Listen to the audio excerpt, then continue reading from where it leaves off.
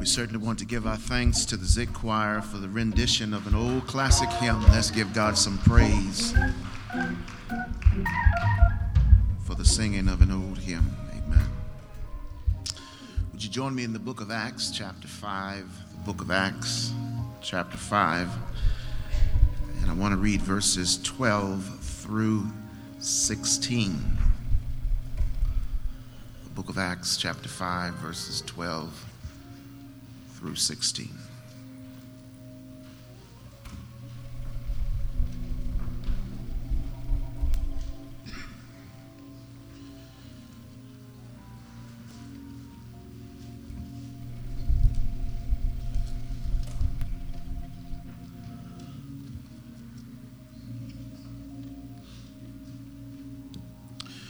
Word of the Lord.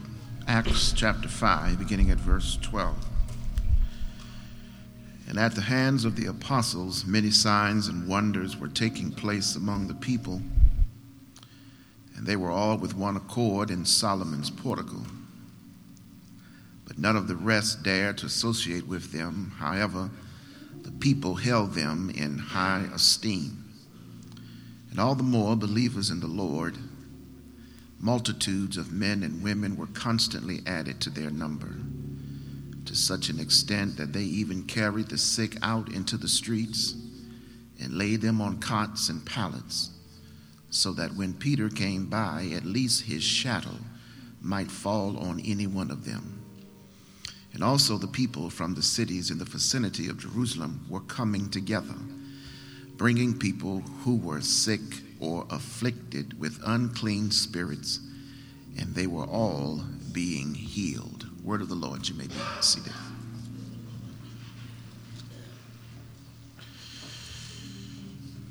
You will notice on the front of our program, of course, our new theme for the year is the Year of the Warrior.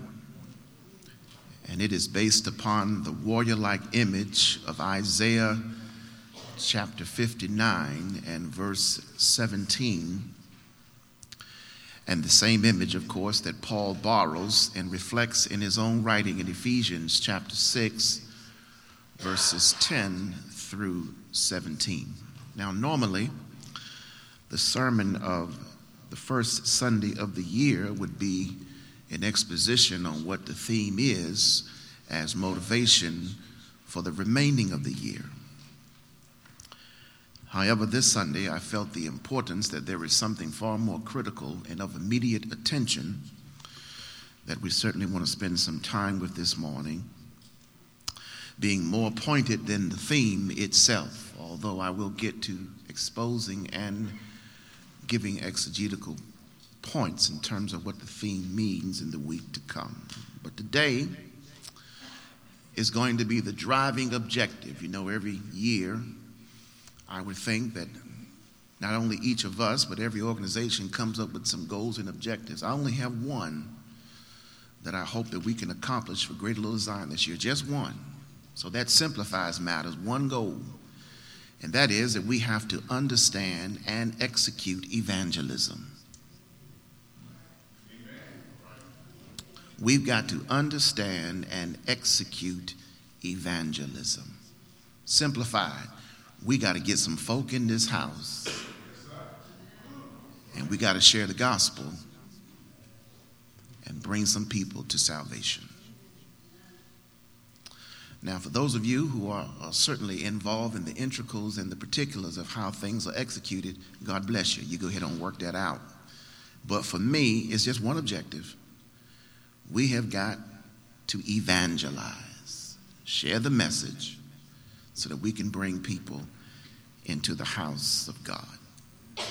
And so I've entitled the text this morning from Acts chapter 5, verses 12 through 16, We've got some work to do. That's our title this morning. We got some work to do. So moving from the theme of last year, the year of self-worth, to the year of the warrior is fitting as a thematic gesture as I have envisioned for the last couple of years as we move forward. In the idea of self-worth, I fought to focus on the critical aspect of what it means to see one's dignity in oneself based upon the interpretation of Scripture. What that did was at least allowed me to be exposed to people's struggles regarding how they see themselves as worthy individuals relationally, spiritually, emotionally, physically, and economically. It wasn't surprising, but frustrating to witness Christians who struggle with grasping the idea of self-worth as it is perpetuated throughout Scripture, and particularly in Philippians chapter 4, verses 8 and 9. But as one member reminded me as we shared through the course of the year, after that person revitalized themselves and reconstructed their life and repositioned it as well, their next question was both piercing and yet pointed, saying to me, "So what's next, Pastor?" Once I realized that I've got to reimagine myself and I've got to reposition myself and rework myself and reconstruct myself, what's next, and then at what cost do I expend moving forward? And what will it take for me to leave behind the scars and the tears and the disappointments and the troubles of 2017 and move ahead toward progress in 2018? As simple as we preachers often convey that progress is simply a matter of reading Scripture, a matter of praying, a matter of initiating faith initiatives, a matter of jumping through a number of spiritual hoops, is actually not quite that simple. In fact, you may very well could be involved in the fight of your life in 2018. It's not quite that simple, because you are not only going to be very well involved in the fight of your life, but it is critical that you now begin to embrace and put on a warrior mentality and get prepared to fight for your progress, to fight for your change, and fight for your family, and fight for your marriage, and fight for those relationships, and fight for your sanity, and fight for your spiritual health, your physical health, and your emotional health, because Jesus warned us that there is a thief on the prowl who is interested in stealing from you and killing you and destroying you. And Peter warned that same thief disguised himself as a roaring lion, seeking whom he may devour. The same holds true for us as a congregation entity who's interested in transformation and growth. Hear me clearly, that discipleship doesn't just happen because I encourage through the word that we need to be making disciples. Growth doesn't just happen because we are praying for growth. Love doesn't just permeate and circulate among us because we say we want it and we know we need it. We must fight for those kinds of changes among us in the midst of our congregation, because just as there are those who want change, who want growth, there are also those who resist growth. Resist it because they fear that they're going to lose something in the process of change. There are those also who resist it because they fear simply nothing more than fear as it is attached to change. Because the church is a spiritual entity, there are spiritual attacks and spiritual battles that we're going to have to engage in.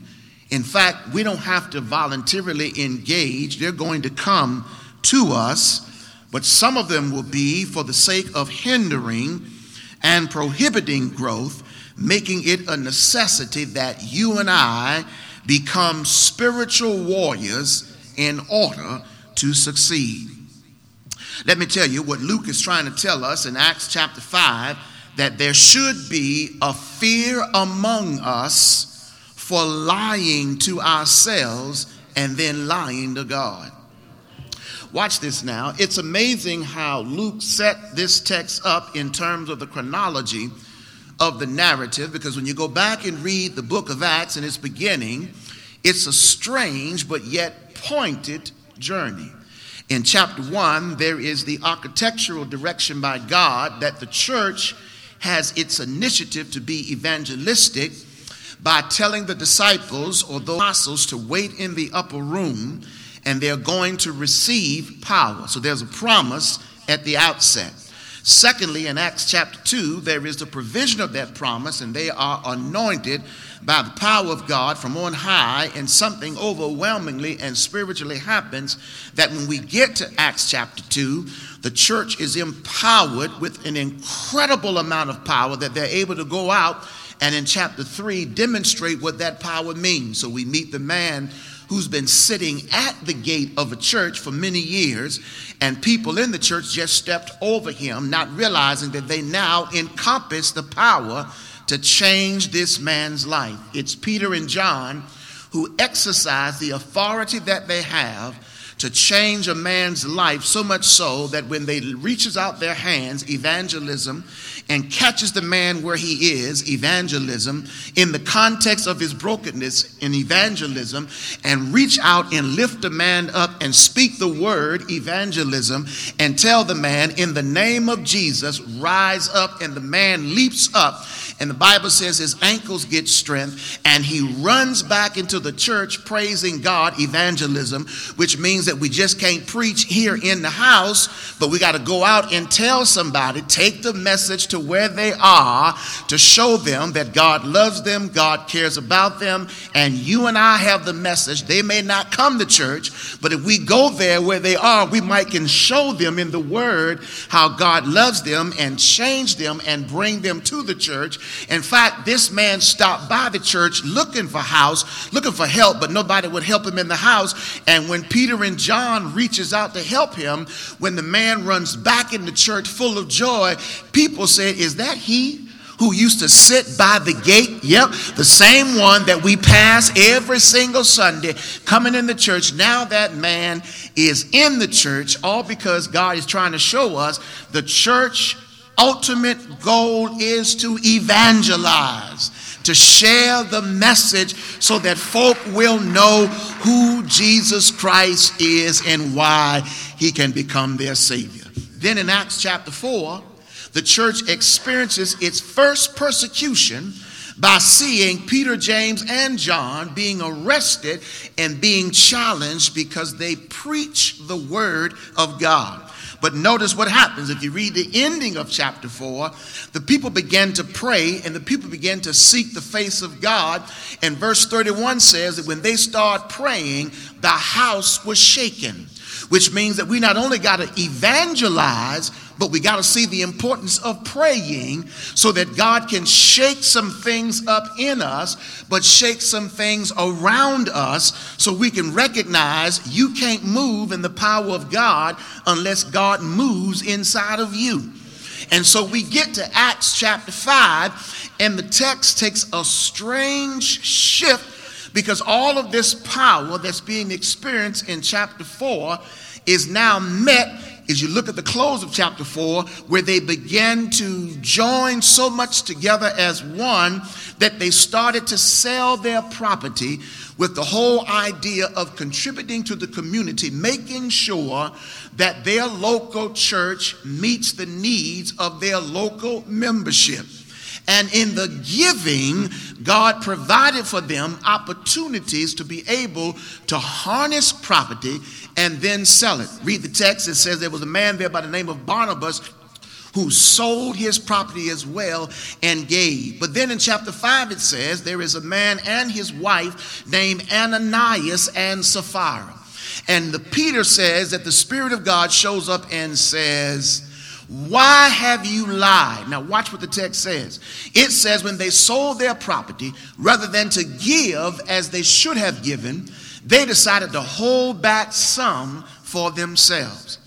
And when the Spirit asked them, did you actually do this? They actually lied and said, no, we did not do this. In fact, we argued that we gave what we know we needed to give. And the Bible says they died right there on the spot.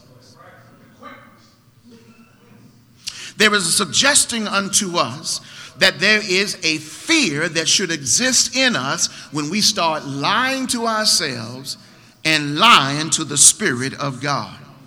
Those first 11 verses tell us what happened to Ananias and Sapphira when they were dishonest in regard, watch this, to their commitment to God. They were dishonest about their commitment to God. And Peter raises two questions to Ananias. Watch what he says in verse 3 of chapter 5.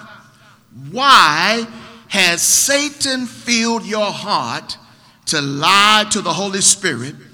And then another question in verse 4. Why is it that you have conceived this deed in your heart? Peter points his finger at something specific. You have thought this thing out thoroughly, says Peter, and you've decided to lie to yourself and then tell a lie to God. Would you consider with me that our failure to evangelize to others could very well be our own mode of self-deception and unfaithfulness to the command of God?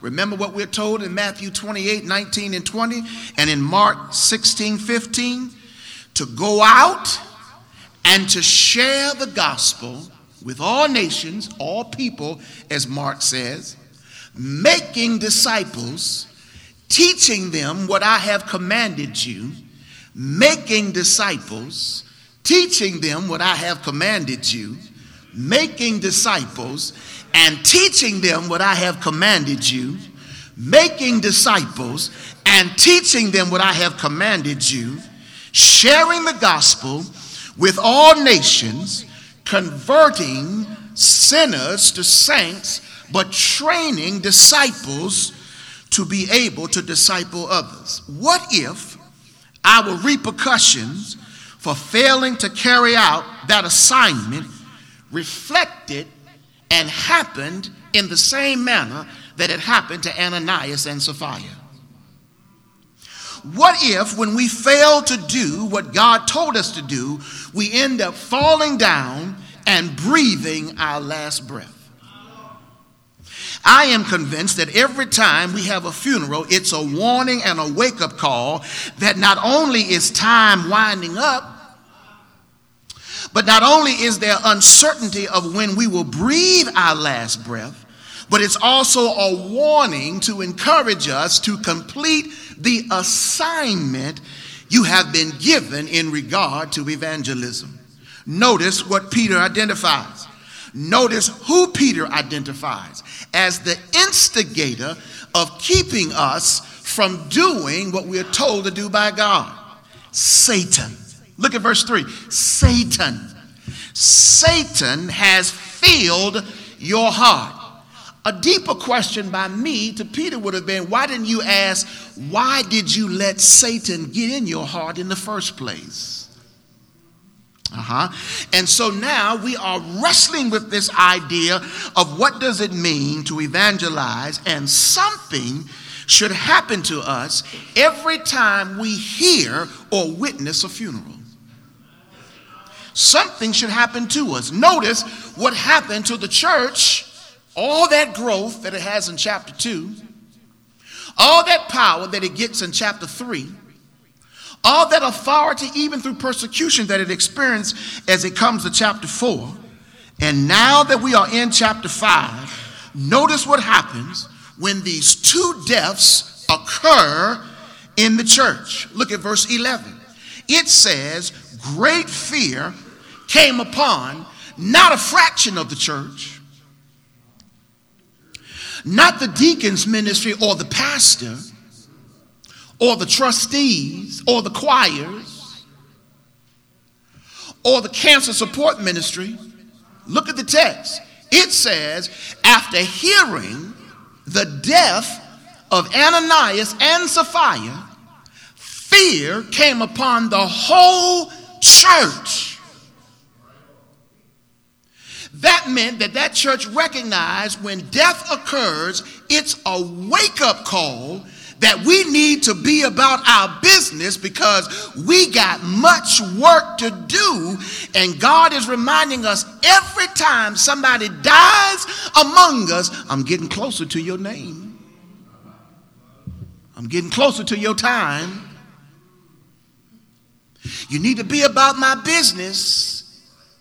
Don't look as if you're going to be here tomorrow because you just don't know. I'm getting closer, says God, more and more. The text says that fear came in and out of the church. Look at the text. And upon all who heard of these things, not just in the church, but even when death occurs, people outside the church realize something is happening to life. Life is not permanent. Life may not be long. Life can be short. And I must now take advantage of every opportunity. And if there's an assignment upon my life, I got to get it done. And here it is. Here it is right here in the text. When fear came upon that church, it opened their eyes and it opened their minds that evangelism, they had to embrace it, is not just a work for the preacher, but it's a work also for the parishioner. That everyone is involved in the work of evangelism. That's why our mission statement our vision statement, is to reach the unsaved with the saving message of Christ. It never changes. It can't change.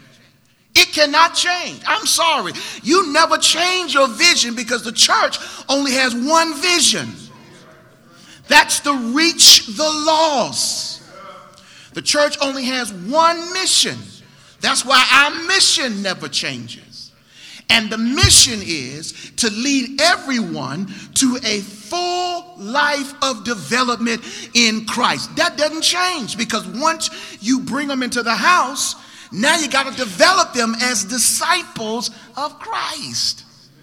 You got to help them grow in their spirituality. What happened in this story between Acts 5, verse 1 through 11, gave birth to what we call growth evangelism in verses 12 through 16. But before I give you exposition of that text, listen to the burden of evangelism and the suggestion that we have so much work to do, as Paul conveys in Galatians chapter 1 and verse 28. Listen to what Paul says, because I want you to hear the imperativeness that comes from Paul that says that your ultimate goal as a Christian is to share the message of Christ. Not to get a new car and a new house. All that stuff is byproduct. That's not the ultimate goal. The ultimate goal is to share the gospel so that the church community grows to a community that understands the hurting and the needed and has a message of healing for those who need healing. Listen to what Paul says. Colossians chapter 1, verse 28. And we proclaim him, admonishing every man and teaching every man with all wisdom, that we may present every man complete in Christ. Verse 29. And for this purpose also I labor, striving according to his power, which mightily works within me. Listen to what Paul says. Paul says we proclaim him, Christ, which, understand, when you evangelize, you can share your story, but your story has to be inclusive of his story. Let me say that again. You can share your story, but your story has to be inclusive of his story.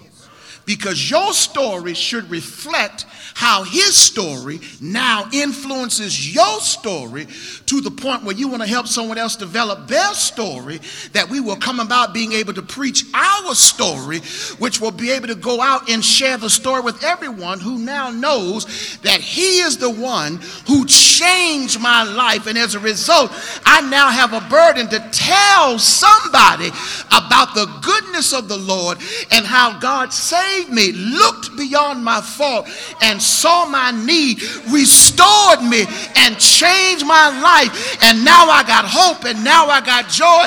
And no, life didn't change overnight, but now I got somebody I know who walks with me and who talks with me and who encourages me. I got to tell my story, but I got to have his story in my story.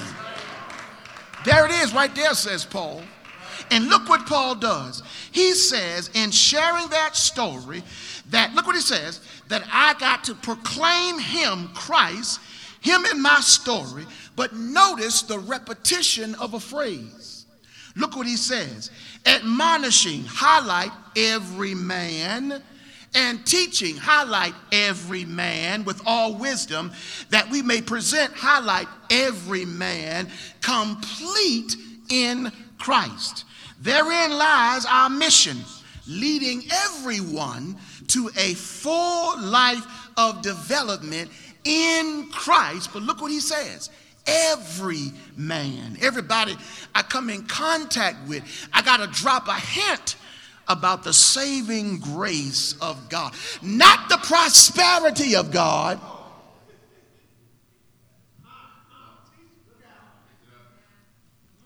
but the saving grace. Because Paul is arguing your prosperity is only temporal. Okay? Have you ever noticed that? I've done enough funerals to know. When we bring them down and lay them at this altar, I never see a house traveling behind.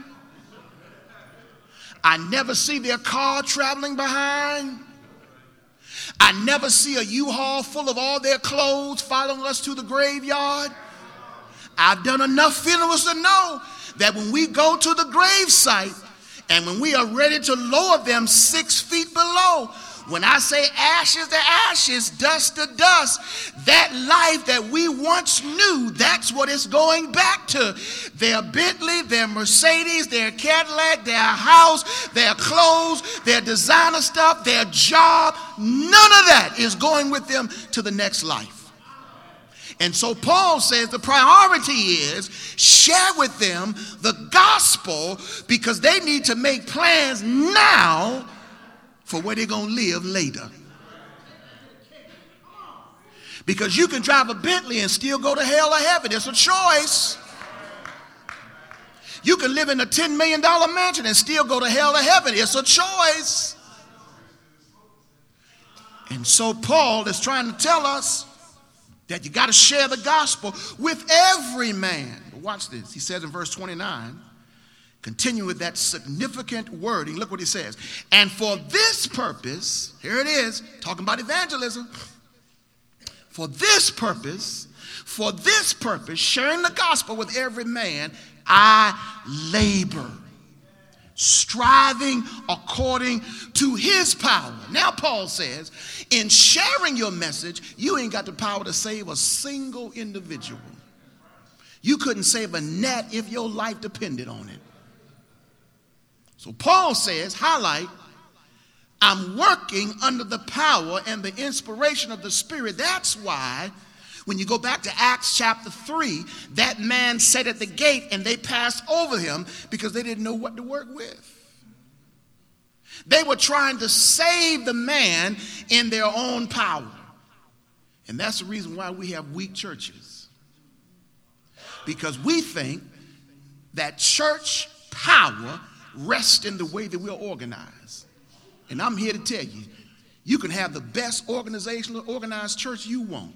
If you ain't got the anointing of the Spirit of God, you just got a pretty church that has no authority, no power to do missions, to do ministry.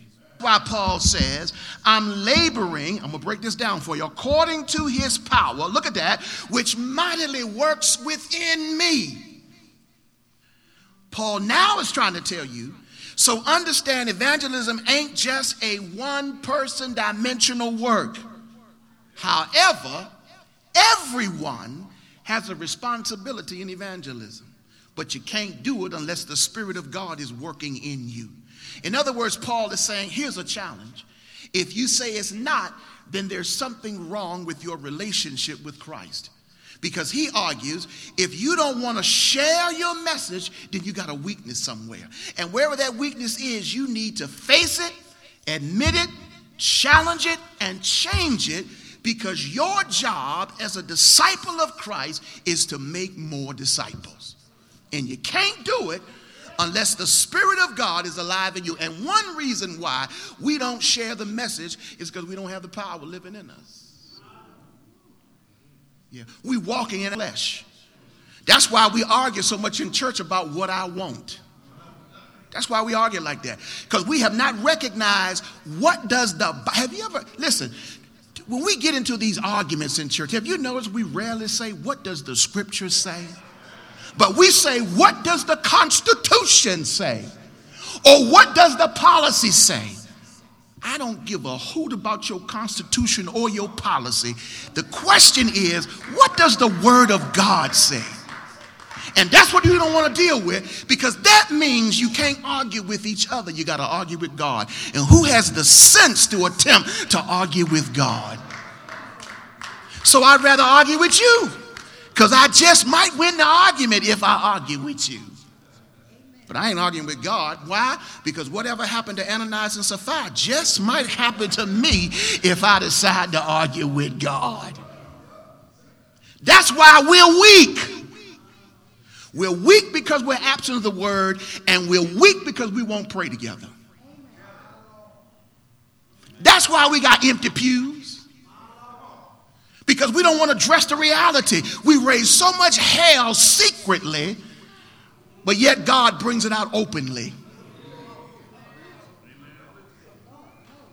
So you ain't getting no increase until you first recognize to one another you've been damaging each other and hurting each other. Talk, chatter behind each other's back, and then smile on Sunday morning in worship.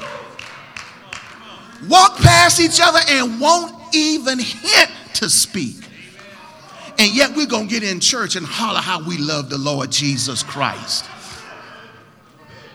So we're back to Ananias and Sapphira. You are lying to yourself, and then you turn around and lie unto God. Lord, we love everybody, and we just want the love to permeate among us. The devil is a liar.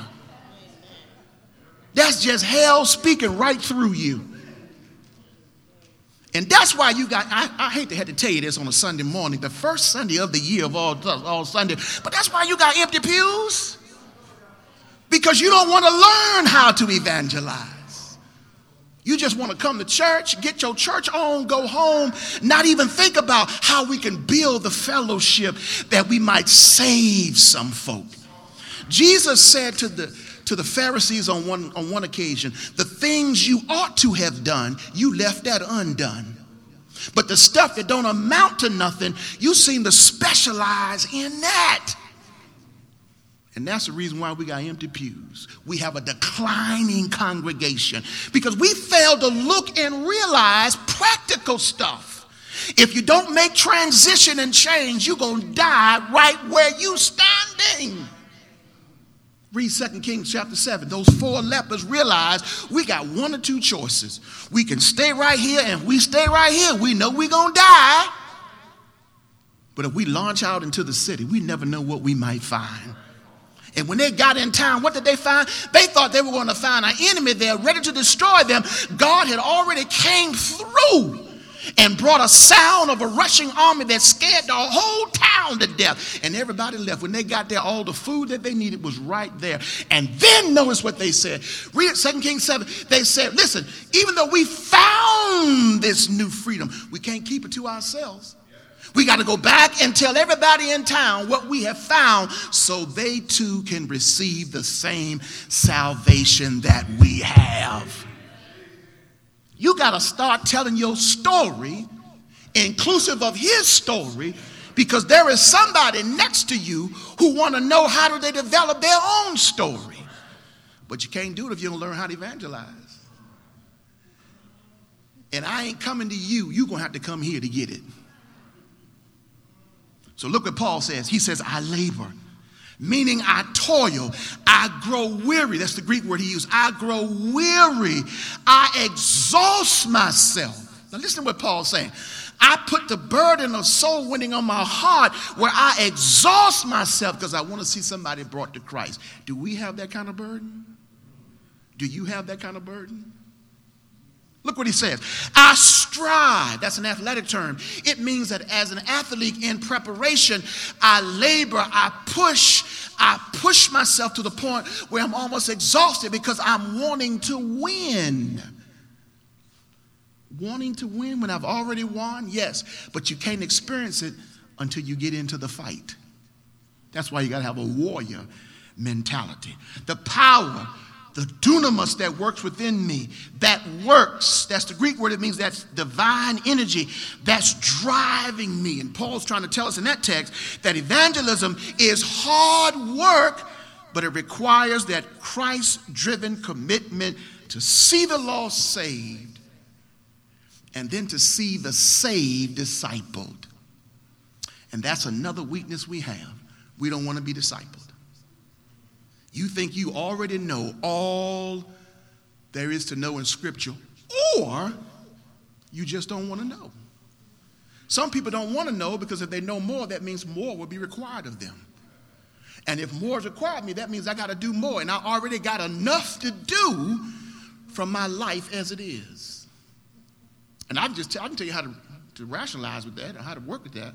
Just think about, no matter how busy your life is, who gave you your life? Who sustains your life? Who gives you what you need in terms of life?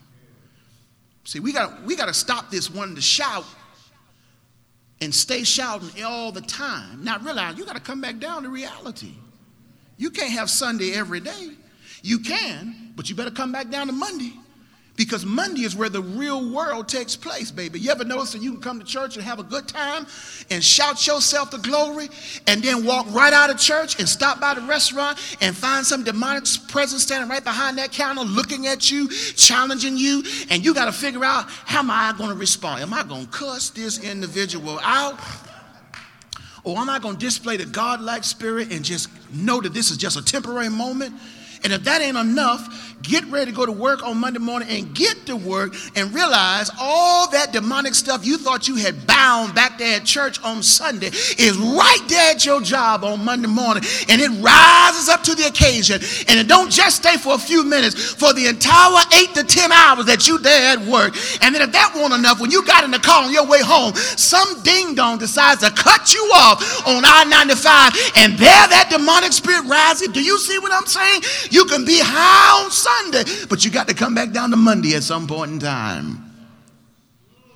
That's why you got to be discipled. See, because if without discipleship, you end up doing what you used to do before you got saved. Thank you, my brother.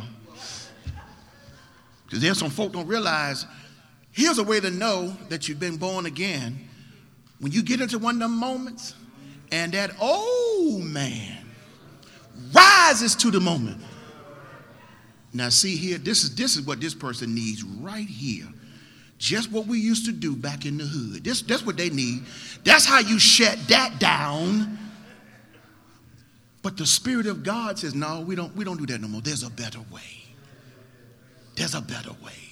See, that's how you know you've been born again. That's why some of us, we really got to look at ourselves. Hey, listen, the writer of Hebrews says you need to check out to make sure you are saved, because some folk think they saved, ain't got no salvation at all. They just pretending and don't even know they pretending.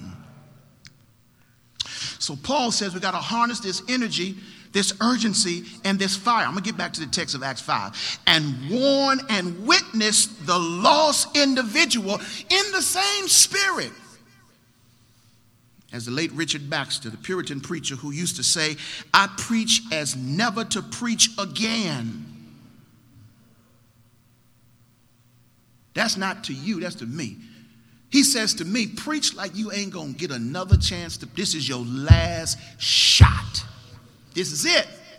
He says, I preach as never going to preach again, as a dying man to dying men. With that kind of burden, there's an urgency in the fire. Or as the late R.G. Lee used to say, check this out. If I had not been afraid of hell, I do not think I would have started for heaven. Now that's deep. Somebody told him that there's a darker spot than where you currently are. That's evangelism. And he started for glory. So, what do we see according to Acts chapter 5? I know I got to let you go. Verse 12 through 16. What's happening? Practical evangelism helps us realize that we got still much work to do in the church. Notice what those deaths did to that growing congregation in Jerusalem. It gave birth to imparted characteristics and established for us that biblical pattern of evangelism. But watch this. Watch these characteristics. I'm not going to get to the evangelism piece. I'm going to get to the characteristics. Watch this. Look at verse 12. What that death did was birth, number one, revelation. Look at the text. It gave revelation to where they were and where they needed to go. Look at what it says. Signs and wonders were being done among the people by the apostles. And they were all on one accord in Solomon's portico. That just simply means they were all on one accord in the space where they worshiped and had prayer. Now watch this. Simplified. Can't get no simpler than this. Can I tell you what it really means? That death scared the you-know-what out of them. And they got themselves together. And I just wonder sometimes, do we really see what happens when someone dies among us? It's a call to get yourself together. Look what it did. It gave them revelation. And look what God did. He was doing signs and wonders among them. Now, he did then what had to be done because they had no revealed text. So you may not see signs and wonders in the form that happened in the apostles then, now, but here is what you will see. The fulfillment of God's revelation right here in the written word. In other words, we don't see the word come to pass because we don't have a revelation. We don't have a vision in terms of what the word says. We only see with our narrow eyes, not understanding. God purposely positions the church to be in a vulnerable space so that they can trust God in their vulnerability, that they might discover their strength and their weakness. So even when you look and see these small numbers of people present but empty pews, it's not necessarily a posture of defeat. It could be a position of deliverance. If we would allow ourselves to see through the revelation of God, something happens when the people of God get a hold of the word of God and start praying the word of God itself. There it is right there. It says that they were so moved that they came on one accord. That wasn't enough. Look at verse 13. They had such a revelation that depicted itself. What did God do? God strengthened their reputation. Look at what verse 13 says. Verse 13 says, but none of the rest dare associate with them. You know what happens? That meant that in the process of that death and that revelation, God purged the church of those who weren't going to get themselves together. Okay, y'all not getting it. So watch this. So that's the reason why some people need to go. Some people got to go. Because no matter what you do, if it ain't their way, they don't think it's just the way, the place to be, and they don't want to be a part of it. Good. Get gone. Because all you're going to do is be a cancer. That's all you're going to do. You're going to be a cancer, and you're going to spread your bad attitude and your negativity. And your criticism, you're just going to spread it through the whole church. And listen, even the best of a Christian, if they listen to you long enough, you'll influence them. If they aren't strong enough, look at the text. Look at verse 13. The rest of them wouldn't associate with them. That meant that they distanced themselves, realized this ain't the place for me. We would call this spiritual bullying. If I had time, I'd expose that for you a little bit more and show you how we actually do bully people in church. We practice bullying here too. It's not just in schools. Grown folk do more bullying than anybody else. Yeah. But look what it says. It says they wouldn't dare to associate themselves. However, look at the text. However, people held them in high esteem. That means their reputation was so that they realized, you know what? They're a little strange, but there is something spiritual happening in that setting. And we don't want to bother them. They at least gained the respect of the saved and the unsaved. Because of what God was doing through them, they were making noise in the public sector with their strong reputation. Who we intimidating?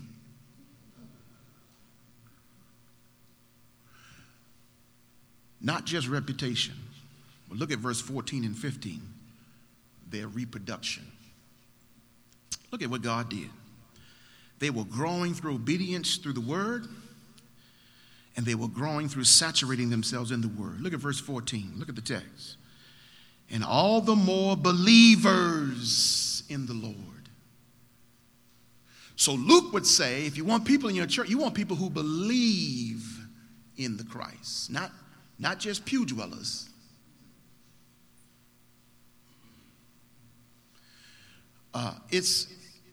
Here's a tragic statistic. Let's say that 3,000 people come to your church on Sunday morning. They say that the average, somewhere between 5 to 8%, come to Bible study in the week. So that means that if I'm lucky, if I see 3,000 people on Sunday morning, I may see between 100 and 150 of those people at Bible study. What happened to the other 2,900? If I'm raising an army, I only got 100 good soldiers. Where the rest of my army?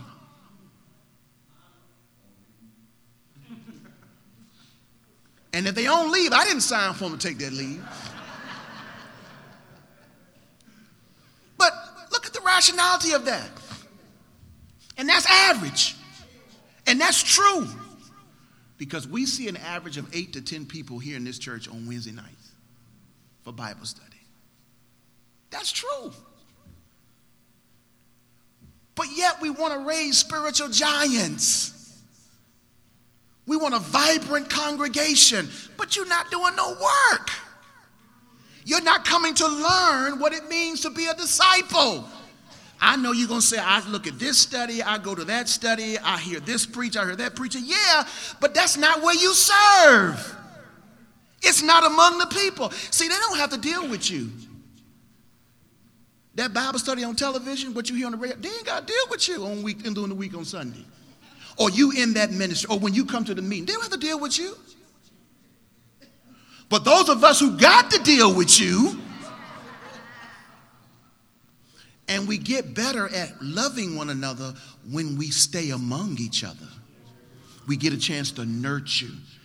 That's why the number one reason why people come back to a church when they visit is because they sense being relational.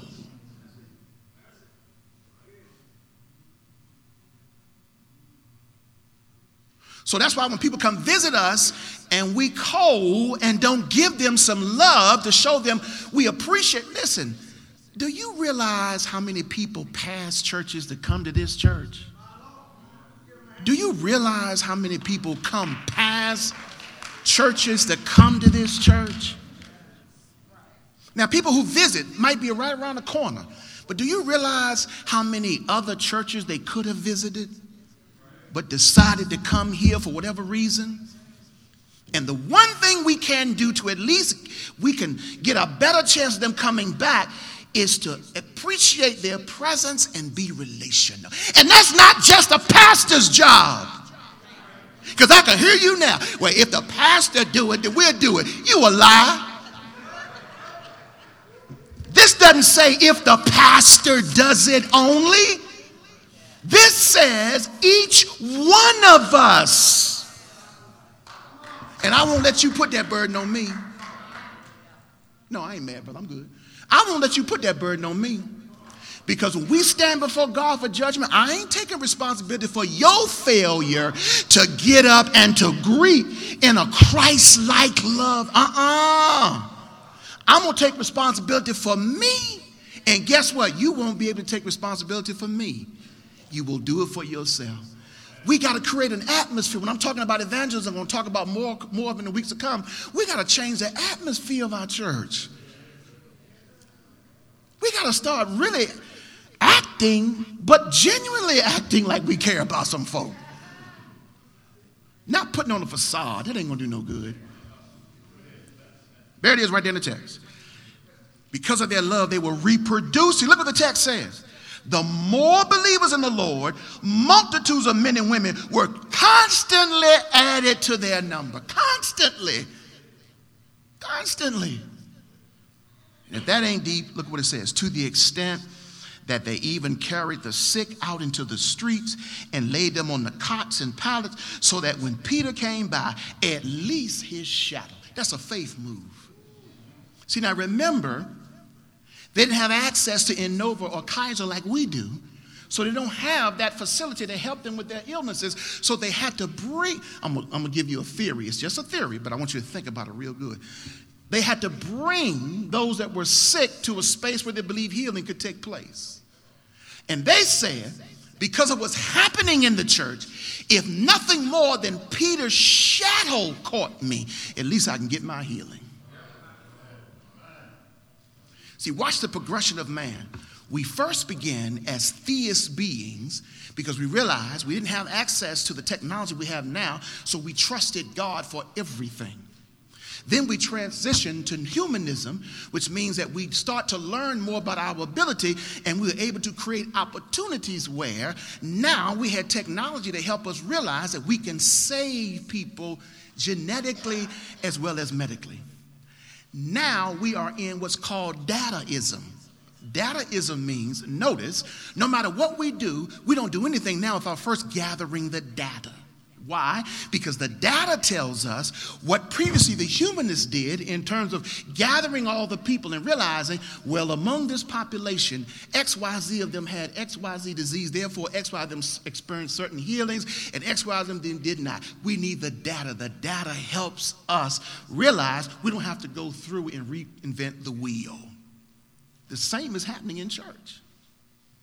See, watch this. I'm going to show you how simple it is in church. Remember, when we grew up in church, we never taught about evangelism. We never had no children's church. We never had no youth ministry outside of BTU. We didn't have no cancer support ministry. We didn't have no men's ministry. We didn't have no women's ministry. We didn't have no toy ministry. We didn't have no feet ministry. We had none of that. We just came to church and we brought somebody with us. Now, we're in an age of data. And the data says if you don't have X, Y, Z in your church, your chances of retaining or growing is X, Y, Z. So we build our ministries now based on data. What 10 churches in the same category we are, what those 10 churches reflect is how we develop the data. And we say, well, if 9 out of those 10 churches have a men's ministry, then we probably need to have one. Never realizing, even if you have one, the base is to go back to the Word of God and to discover what it means to be a man. I think that's a little deep for you. I shouldn't have went there. But anyway, here's what I'm trying to tell you. We are in an age where we have such technological advancement that if we would look at verse 15, People bring people to church believing that by faith, the God that we serve still bypasses the technology at times. And the passing of the shadow was nothing more than us simply saying, if we just believe by faith that God will pass by us, and if I can just get his shadow. So that text is a reflection of Moses' descension from Sinai as he goes to God and says, show me your face. And God says, I can't show you my face. If I did, you can't live. But I tell you what I will do. I'll let you get a shadow of my backside. And so as Moses descends from the heaven, he gets a chance to see the backside of God. But even that is so powerful. Moses has to put a veil over his face when he comes down from the mountain. Joshua says, whoa, where in the world have you been? And the glory of God is all around Moses. And that's what that text is trying to tell us. When you are on one accord, go back to verse 12, I will give you my glory. And if people just walk by, that's how you reproduce. I would tell you about, I don't have time now, but how churches grow, whether it's real growth, rapid growth, realistic growth, regular growth. But in this text, it seems to be they were experiencing rapid growth based on the Spirit of God. So they were reproducing. Here's the final point. And then in verse 16, they were restoring people. The church was experiencing restoration. Look at what verse 16 says. And also the people from the cities in the vicinity of Jerusalem were coming together. Watch this. They were affecting their neighboring community. They were coming together, bringing people who were sick, afflicted with unclean spirits, and they were all being healed. One reason the church lacks power to affect the community is because they don't exercise the power that they have in the church. Because watch this.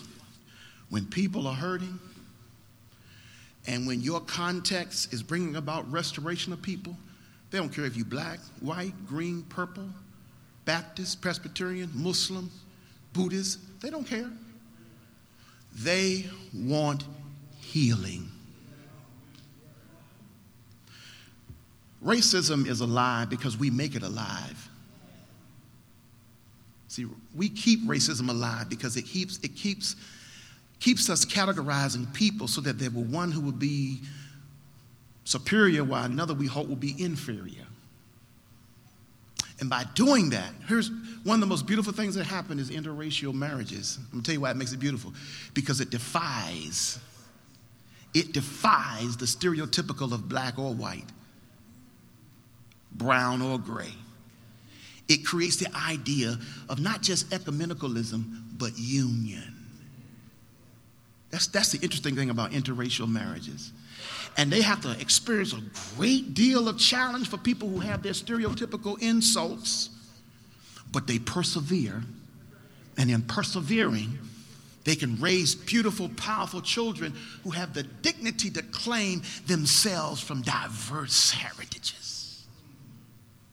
See, what makes the church so powerful is it can't really declare itself as black, white, European, Asian. It has to declare itself as a multicultural context because God saves Jew, Gentile, accidental, occidental.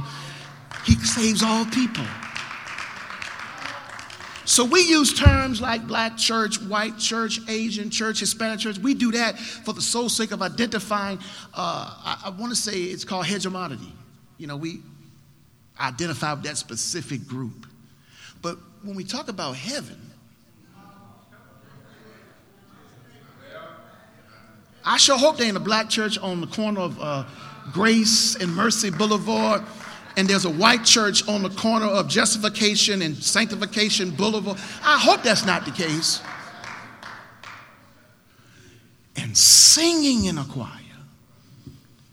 One of the most glorious things of witnesses is an ecumenical choir where all faces, brown, black, green, purple, all races, all religions. Watch this. And I said it, religions. I said it. Because once again, we create categories of Baptist, Presbyterian, Methodist, Church of God in Christ, Muslims, Buddhists, Confucianism. We create those categories. It helps us identify with the specific. But when it comes to God, I just got a gut feeling. I could be wrong. I won't find out until I get to heaven. By that time, it wouldn't matter anyway because I'm already there. Whether I'm right or wrong, it doesn't matter. Watch this. There going to be some people there that we never thought was going to actually be there. I believe we're going to look at them and say, what? You made it? Yeah.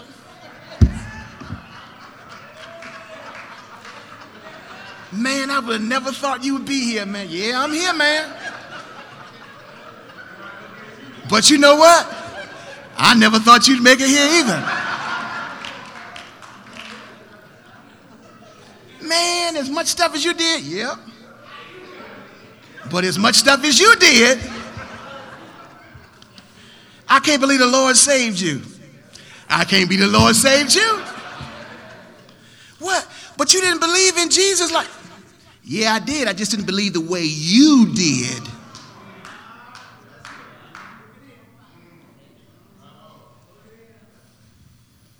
Needless to say, we have much work to do.